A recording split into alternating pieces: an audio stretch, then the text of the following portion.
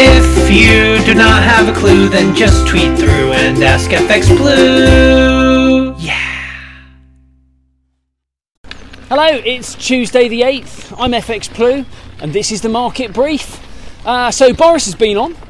He wants to help the City of London in the post-Brexit environment by ensuring that legislation is friendly to the market and helps maintain its dominant global position. Everyone expects further competition to be seen from Paris and Frankfurt as they aim to take business away from London. But COVID provided an unexpected period of grace.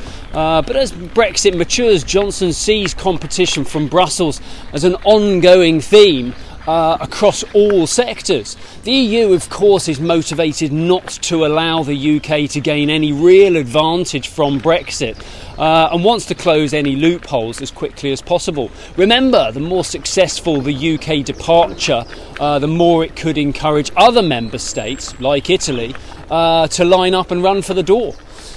In the market, there's a rather strange dynamic at the moment. Market moves ahead of an event like non-farm payrolls on Friday are all well and good, but where expectations aren't met, like non-farm payrolls on Friday, there's a degree of confusion about what happens next. The general consensus is that the dollar will recover, but until the Fed triggers this by acknowledging the need for tighter monetary policy, the market seems content to sit on their hands. And there's every chance that this will continue until the summer lull passes. Yesterday, sterling remained range-bound against the dollar. We traded between about 141.10 and around 141.85, and we opened this morning around 141.60. Yellen's been on. She's adopted a slightly higher profile as Treasury Secretary than she did as Fed Chairman.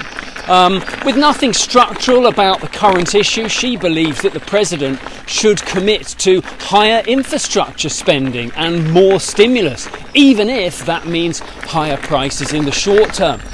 She sees the bottlenecks in supply and any labour shortages as a temporary inconvenience, and the associated inflationary effect she sees as transitory.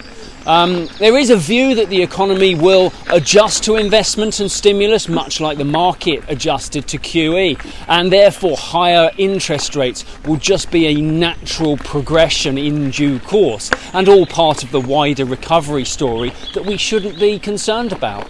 The Fed meeting is next week. That's unlikely to see any significant market volatility as the market has accepted a wait-and-see approach from the Fed.